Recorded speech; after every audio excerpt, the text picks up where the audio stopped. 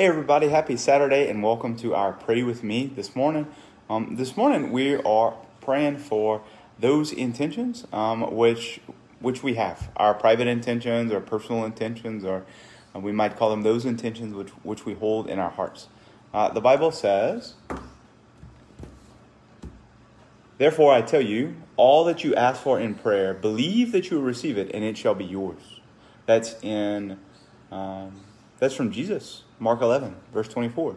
"Ask and you shall receive, seek and you shall find, knock and the door shall be opened to you." So we want to pray for those needs that we have, that you know, and that I'm sure you share with, I hope that you share with people whom you trust and people who are trustworthy and who are close to you.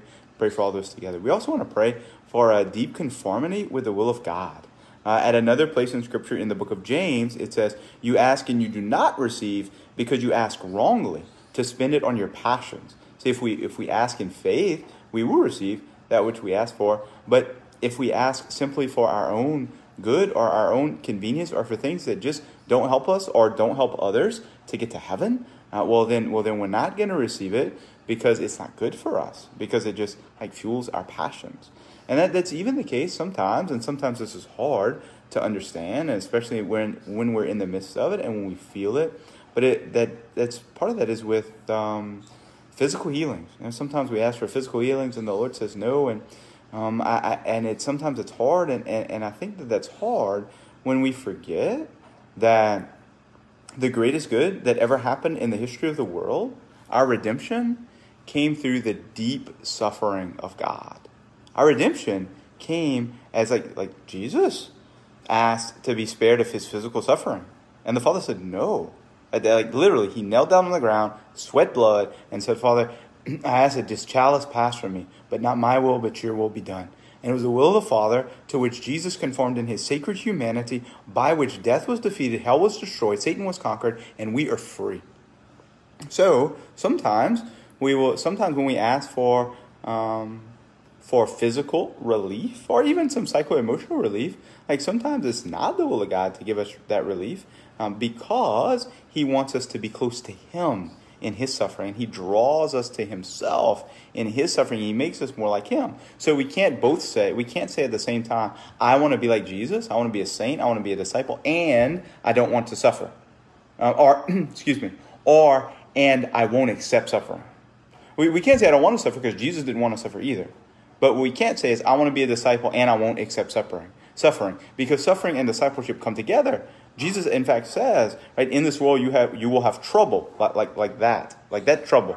And you will have pain and sorrow and difficulties, but be of good cheer, or of good courage, because I think it's of good heart. I think it says in the Greek, but I have to look at it. Be of good cheer, be of good courage, because I have conquered the world. So we want to pray for conformity with the will of God, and that he answer us in all of our intentions in such a way that helps us to be saints, to live as disciples, whether that be comfortable or not. So we pray in the name of the Father, and of the Son, and of the Holy Spirit. Amen.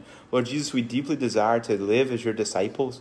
We already are your disciples by the faith of the gift of our baptism, but we want to be truly your disciples by remaining in you.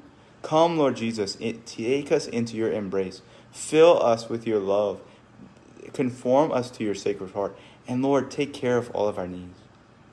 There are so many needs and difficulties and thanksgivings and joys that we need to offer you, that we want to offer you. There's so much in this life, so many people we want to offer to you, Lord, and we call those to mind as much as we can, and we entrust them to you. Lord, take our intentions, receive them, and answer our prayers in accord with your holy will. We ask this through Christ our Lord. Amen. In the name of the Father, and of the Son, and of the Holy Spirit. Amen. God bless you all. You have a great weekend. We'll see you tonight for Mass, or tomorrow at all the Masses here at Holy Cross. God bless you.